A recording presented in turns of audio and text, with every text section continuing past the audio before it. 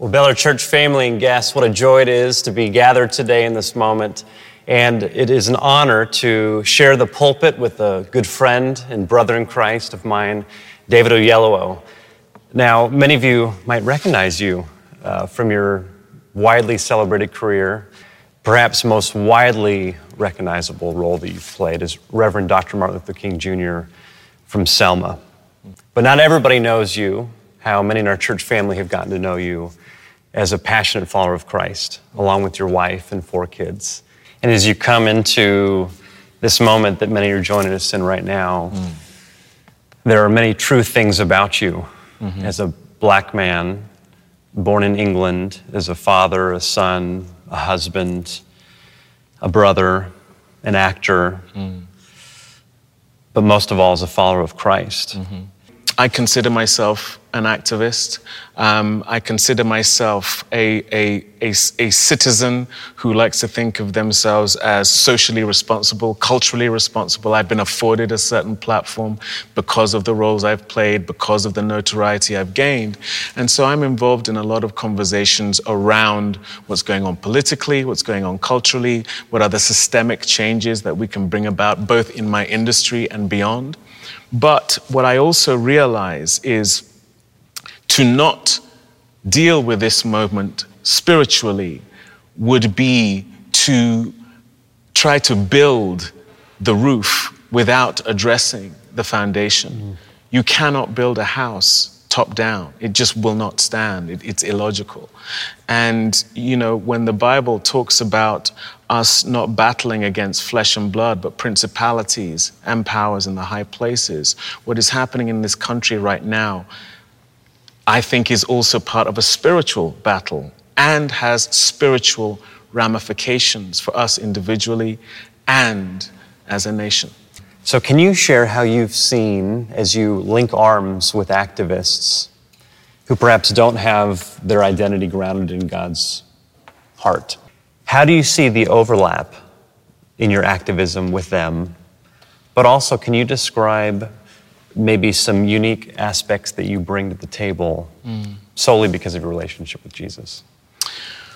Well, you know, the Bible talks about the fact that in our weakness, God is strong. And as a black person right now, I have been broken by a lot of what has been happening. I have had to contend with the fact that the wounds I carry in relation to the racism I have faced, my parents faced, my ancestors have faced, and my children might face, is something I carry as a deep wound, as a deep burden. And I have felt God's brokenheartedness over that. And I have seen it in other black people and brown people I have talked to. And we are crying out for help. We have been crying out for a long time, and we find ourselves in a moment where, for divine reasons, there is an openness and a receptivity to our cries that hasn't been there, I would argue, ever. The pandemic, as brutal as it has been for so many of us, has, not just for the church, but for humanity generally, it has helped us look beyond ourselves. We have all had to entertain struggle, uncertainty, ill health, death. And that, combined with the fact that a lot of the things that would normally distract us, going to the movies, restaurants, sports, are not there. And so we as black people right now have a moment where there is a receptivity to our cries that is unusual and unprecedented. Before George Floyd, there was Ahmaud Arbery, there was Breonna Taylor, there was a litany of people who have been killed at the hand of law enforcement. And we have protested, we have made movies, we have made songs, we have done all sorts of things. We have marched, we have had great leaders who have lost their lives for this cause. And there has never been this level of allyship. So what I am feeling is a moment where I think there is a consensus that something is wrong. Something is wrong and has been wrong, and it must be made right. We mustn't find ourselves here again. How do we arrive at that? I think back on my journey personally, and I think about how I'm having right now to undo the self-madeness of my life. I went to college and I got my Master's of Divinity and I got my doctorate and I worked hard. And in my learning and in my listening, I'm beginning to realize that there are many other things that I have taken for granted that afforded me the opportunity to even be here right now, simply because of the color of my skin. Right. And the color of my parents' skin and my grandparents' skin. You know, America is a great nation, indisputably, but it's also a nation that was founded on a paradox, Thomas Jefferson being one of them. And when he penned the words, "All men are created equal," I believe he believed that. But any of the 607 enslaved people that he owned during the course of his life would beg to differ, that all men are indeed created equal. And that was one of the founding fathers. And that's a microcosm of the paradox that this country was built on. This country was built not only on the backs of Black people, but at the expense of several other people groups. That is the paradox baked into the reality of who and what America is. And like I said before, this moment where we, I believe, can all agree that something is and has been wrong for a long time is a moment to also look back and say, there is a foundational sin in America that must be dealt with. In my opinion, and I've held this opinion for a long time, must be repented of. And, you know, I go to 2 Chronicles in reference to these passages that may help us with this. 2 Chronicles 7:14. If my people who are called by my name will humble themselves and pray and seek my face and turn from their wicked ways, then I will hear from heaven and will forgive their sin and heal their land. As many things as we can disagree on, whether it be white privilege, which you alluded to in terms of having to reconcile with white privilege being something that you have benefited from.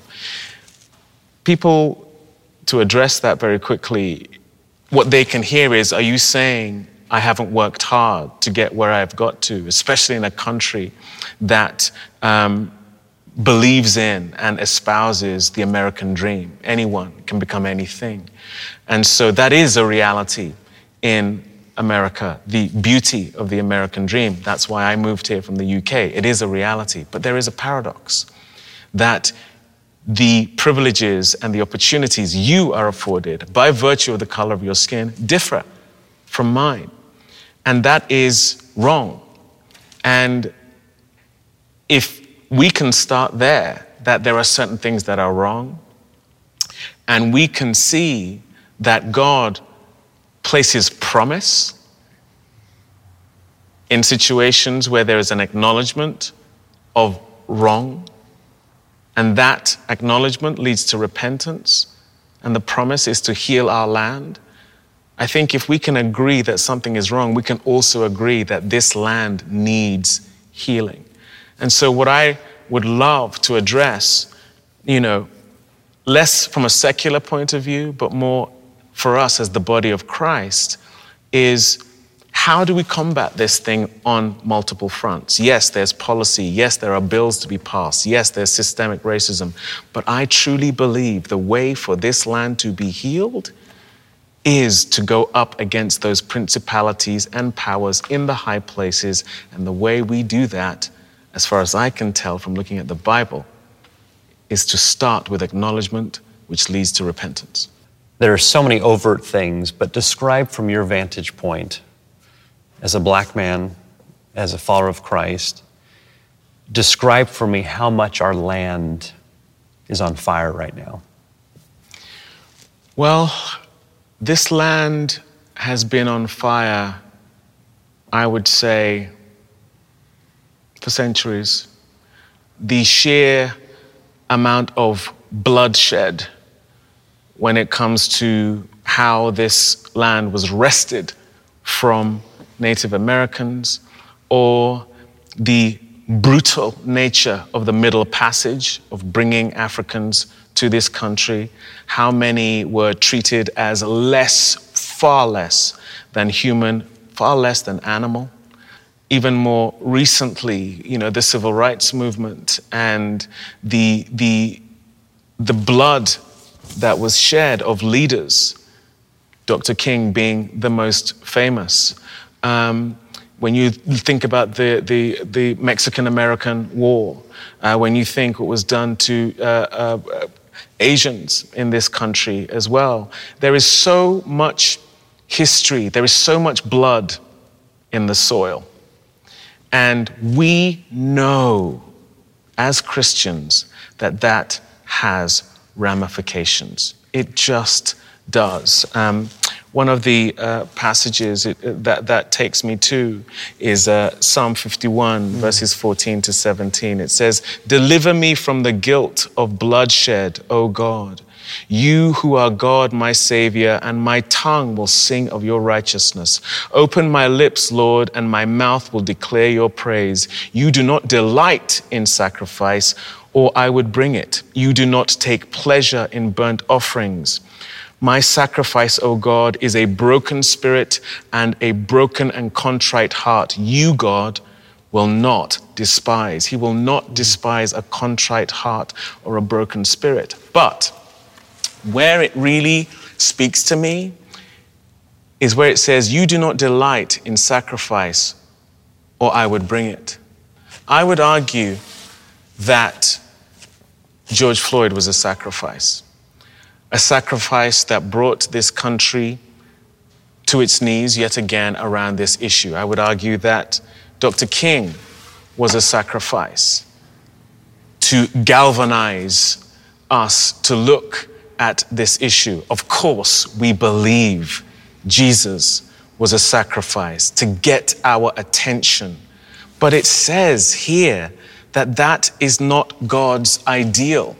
God's ideal is not George Floyd as the means to get our attention. God's ideal is not for his son. Who wants to have to kill their son or have their son be sacrificed in order to get humanity's attention? His ideal is a broken spirit and a contrite heart. But we as people just refuse to do it. We always push through pride, and God consistently needs to grab our attention on a micro level. My resistance to God as a teenager was exactly that. I can do this on my own. Why do I need this God? But in a state of brokenness upon the realization that I need more than myself, I was able to step into the promise. I was able to step into a Zoe life, an abundant life. Most of us wait till we have things in our lives that bring us to our knees in order to turn up, and they tend to be tied to a sacrifice, that brokenness, that weakness in which he is strong. And that is what is happening in this nation. The Civil War was a moment. Listen, there is something wrong.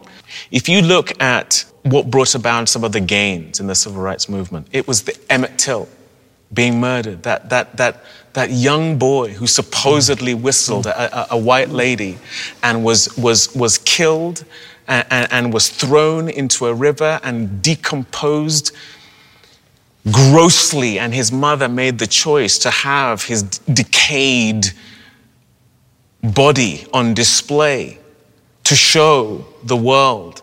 And that's what led to the Montgomery bus boycott, because then Rosa Parks in the same year, 1955, said, no, I'm not going to sit at the back of the bus. And that led to 381 days of protest where black people said, we are not going to ride your buses until you desegregate them. But that started with a sacrifice. It started with the sacrifice of Emmett Till. At Selma in 1965, 10 years later, when Dr. King was pleading, begging, imploring for black people to be able to have the vote, and no one was listening, he decided to have a march in Montgomery, Alabama. No one was listening. People started coming in upon his call. But it took James Reeb, a preacher, dying, being killed by racists who were saying, "Why? How dare you march with these black people?" They killed him, a man of God. And then a lady called Viola Liuzzo, who was taking protesters back home that night after the march, was also murdered.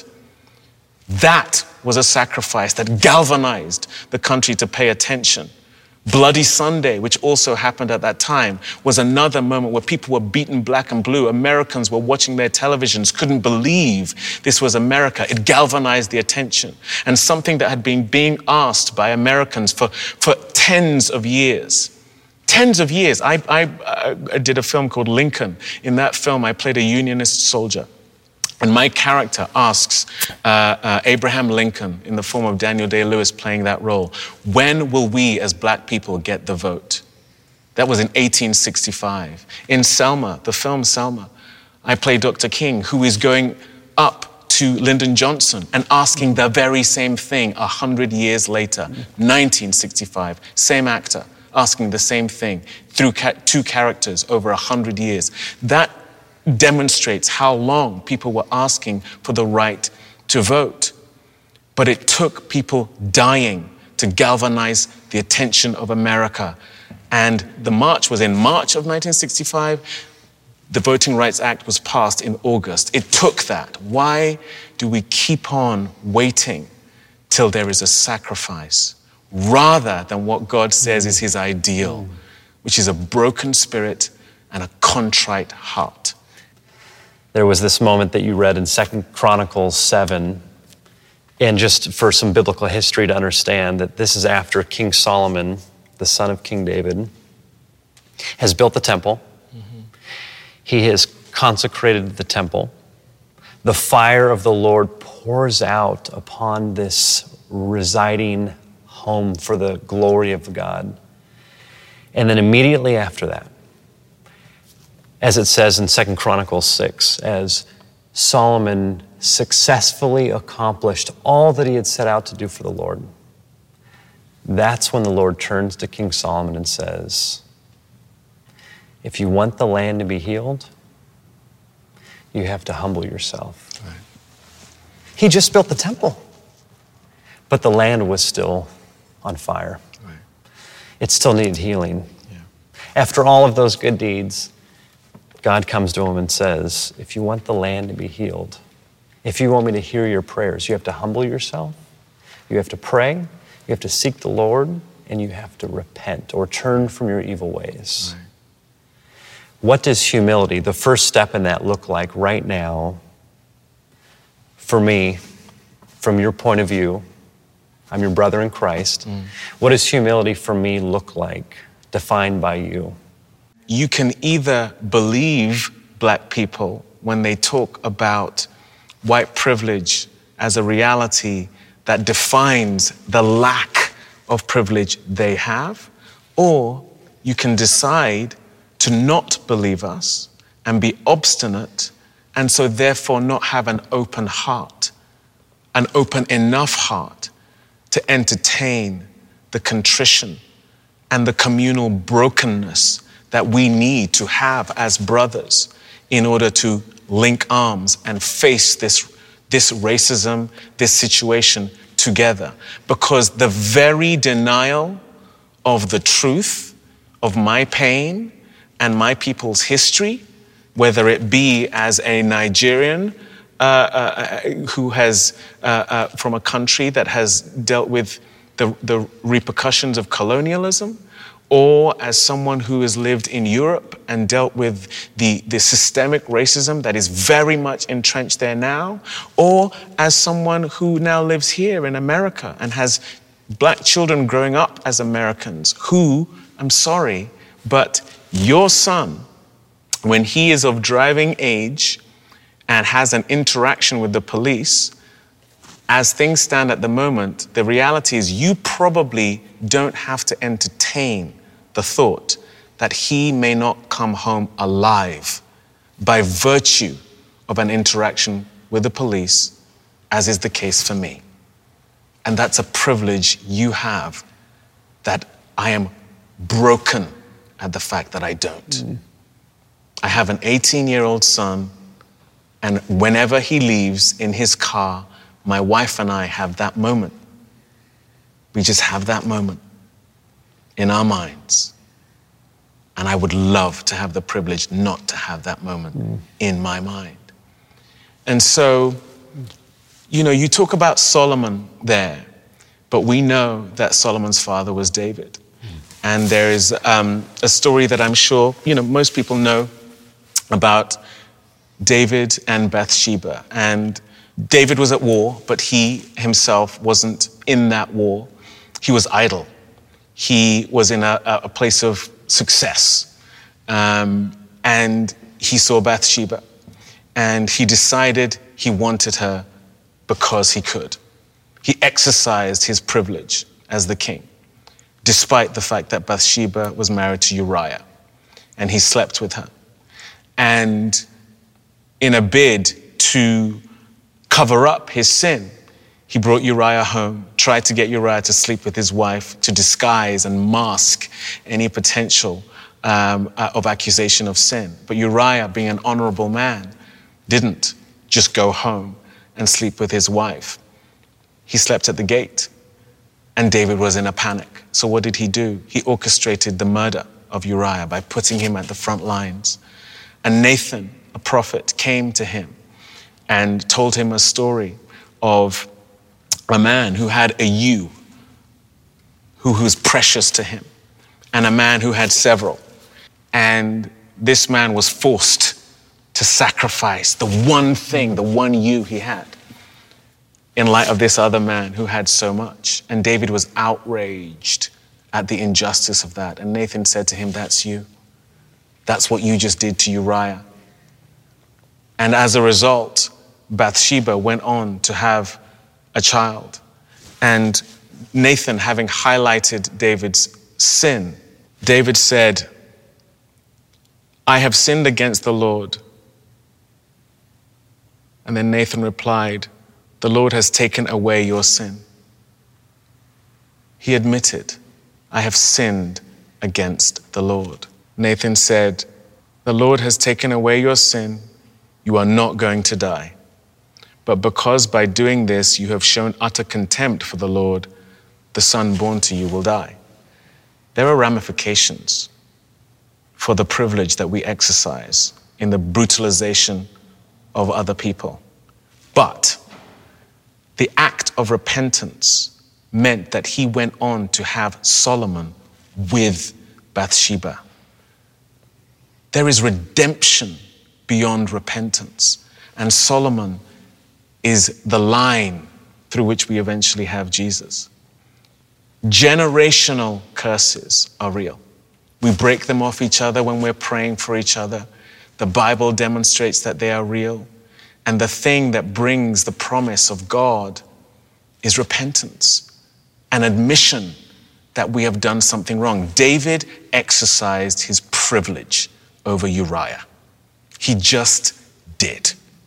There is no getting away from it. Thomas Jefferson exercised his privilege despite saying all men are created equal. He just did. And therefore, a system is in place that means that you, my brother Drew, are a beneficiary of the American paradox, that if it isn't broken, there will continue to be Uriahs.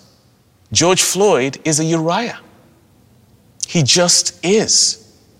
Because the reality is, if that were a black man, if Derek Chauvin were a black man with his knee on a white man's neck, it's an entirely different conversation. And I would argue it's an entirely different conversation for the church. Because partly why you and I are having this conversation is because I have seen more activity, more receptivity, more openness, and more action from beyond the church than within the church. And that's heartbreaking. Especially when it goes back to God's heart, which predates any political party. Right. Because some I know will watch this and say, you're just being political. Right. And I've had that over my career as a preacher and pastor, where I will go to God's word and preach on a topic that is thousands of years written down, that has its heart in the eternalness of God. And yet many of the hearers only hear dialogue or conversations about that topic in a politically partisan context, right, on the news, in debates with others. And for you and I to sit down in church, fully acknowledging that it is those outside of the church that seem to have the activity of justice, which God calls God's people to be a part of. Mm-hmm.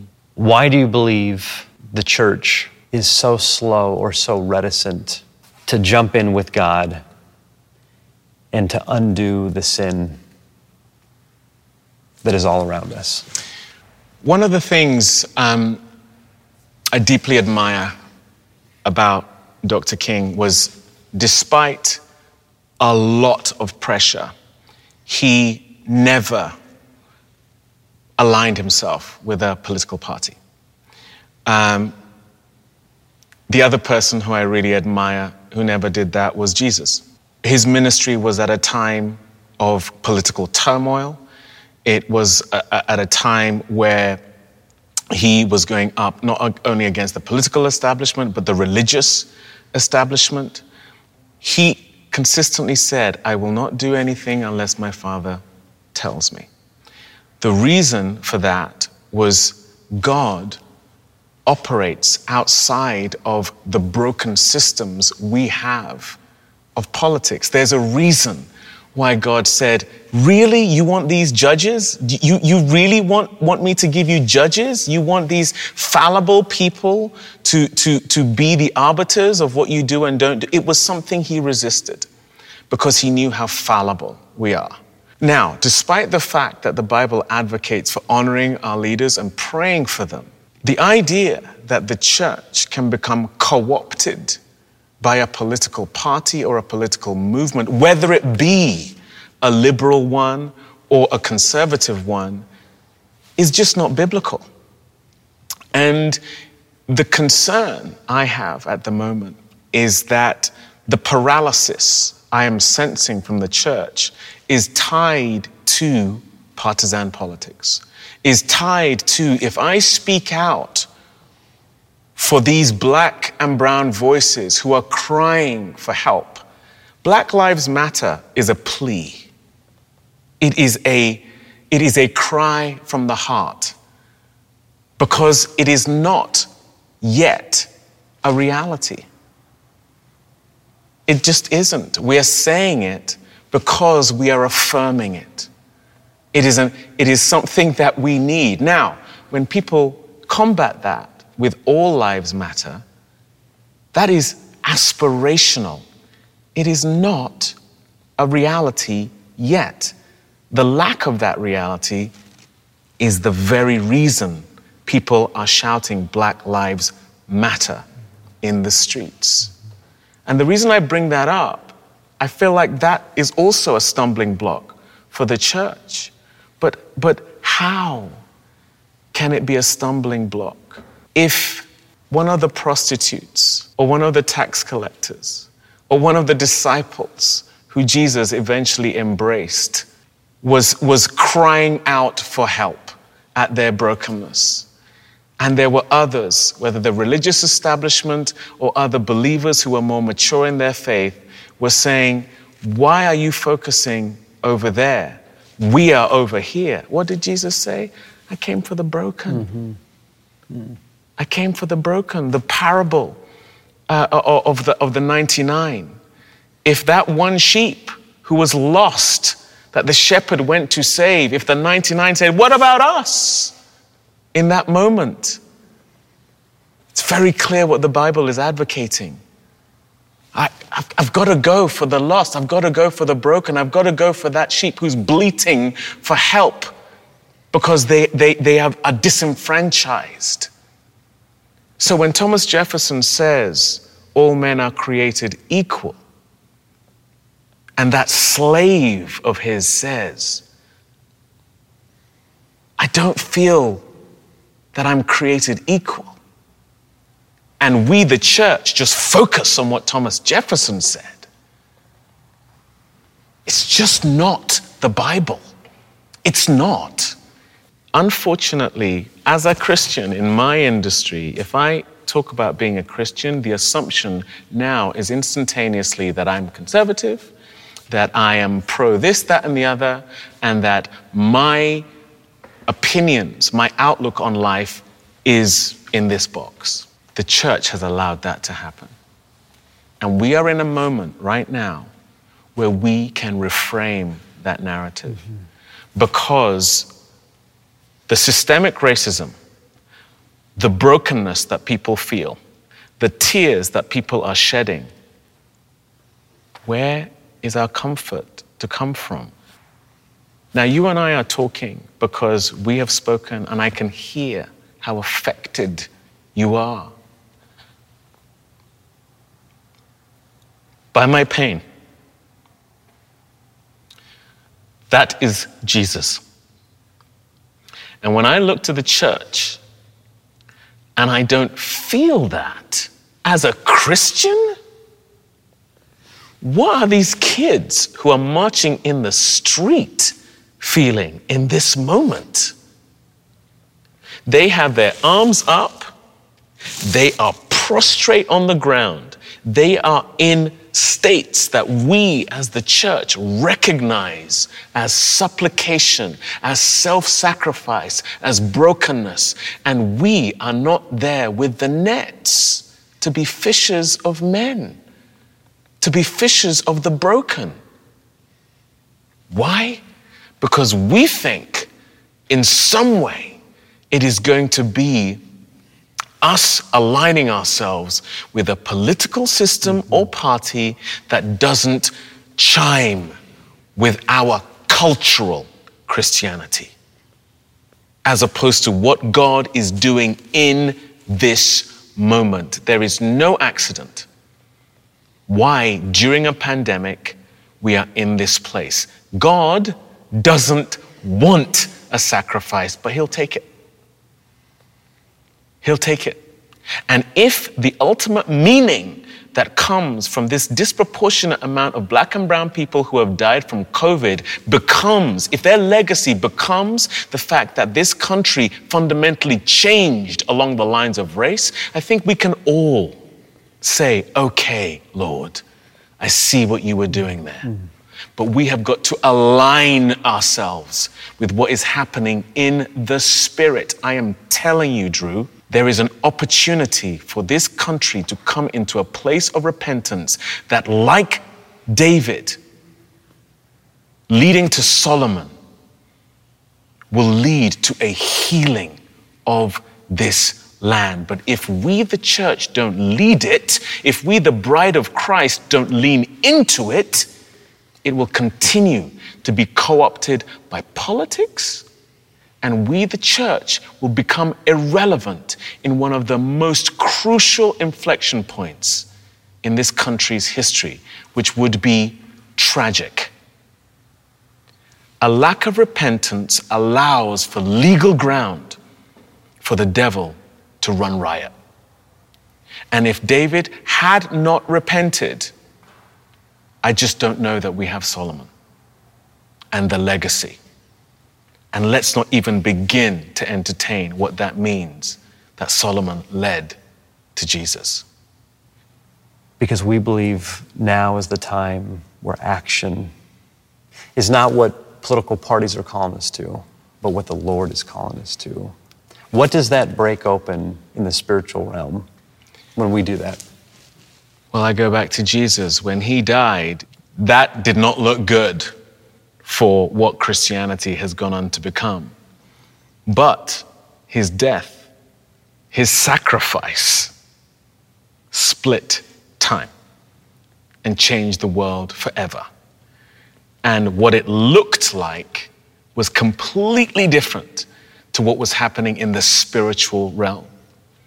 And if we don't attack this thing in the spiritual realm, but we only look at what's happening in the natural, this land cannot and will not be healed. That is a biblical precedent. You know, to go to a passage of scripture that I believe supports exactly what you were saying, Jeremiah 22, it says, "This is what the Lord says, do what is just and right. Rescue from the hand of the oppressor, the one who has been robbed."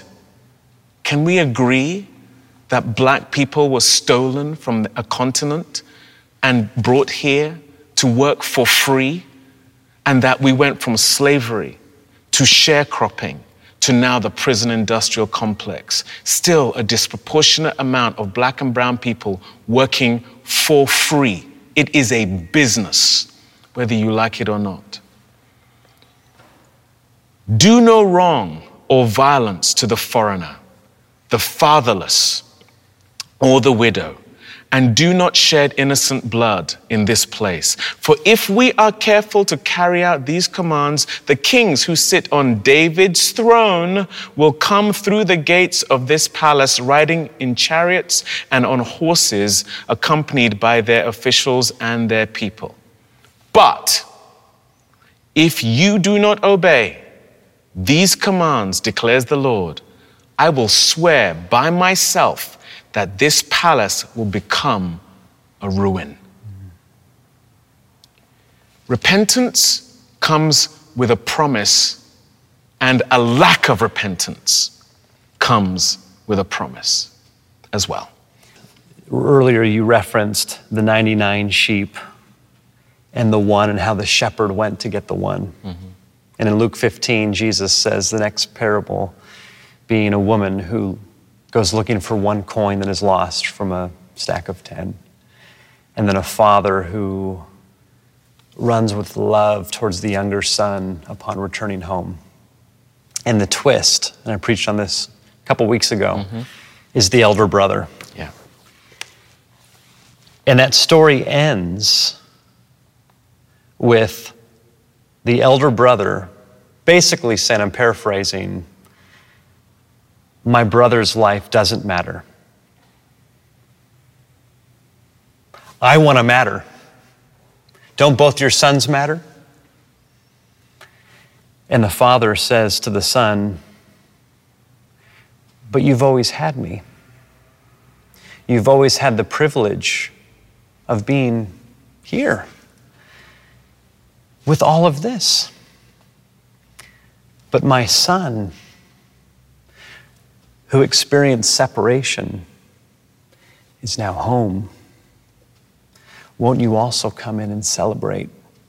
And I feel like there are many, and sadly many in the church, that are the older brother in this moment, because they've fallen out of a dynamic relationship with God the Father, Right. and they've followed into religiosity, much like the Pharisees of the first century. And that's who Jesus was telling that story to. Yeah. And there can be a pushback on lifting up a particular segment of our family, not just family within church, but our family within the greater humanity. I believe because it comes from a elder brother, Pharisaical perspective. And so this fork in the road moment, I believe every person who's listening has to come to grips with, is my primary identity out of the overflow of a relationship with God through Jesus? Or is it something else? A political party, my family of origin, some other worldview that I've fallen into? And then on the individual level, if it's anything other than a relationship with God that drives us forward to listen, to learn, to lead, and to love, that we have to repent from that personally. What do you say to the church who longs to be part of what God is doing? The first thing I would implore is to please guard against offense in relation to anything we've said, in relation to what people who have been hurt and broken and marginalized and are not of the church or part of the body of Christ have said, things that people who are not part of the political party or persuasion that any of them as individuals or corporately may have. And like Jesus did, focus on the humanity and the inhumanity. And I just know that repentance as a church, as a nation, is going to have ramifications that no bill, no politician, no policy is going to be able to be as healing and redemptive as that. None. And this repentance, Scripture says, is repentance that we can do both for the sins of our ancestors and the sins that we've committed. Right. But I also look at a recent experience, and it was in the last month, and I was doing the dishes, and my wife was right by the front door, and the doorbell rang. She opened the door, and I could hear a man's voice. And he said, "Hi, sorry to interrupt you today. I'm actually white, but I've spent so much time outside that I've gotten so dark, so forgive me if I look black. And I'm here to sell some cleaning supplies." And I did walk over to that man and tell him that he is so beloved, that he doesn't need to apologize, that he doesn't have to start a conversation with a white woman by saying what he did. And I was silent. And I'm here to say I'm sorry to you and all of my black and brown brothers and sisters, not only in the church, but in society. And I don't want it to be my silence, like that moment was, that defines this season.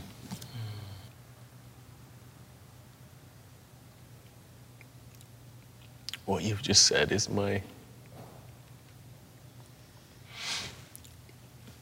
personal plea. I've already said Black Lives Matter is a plea. But white silence is a position. It's a position taken, and it's detrimental to me and people who look like me. And it's even more dangerous when it's the church.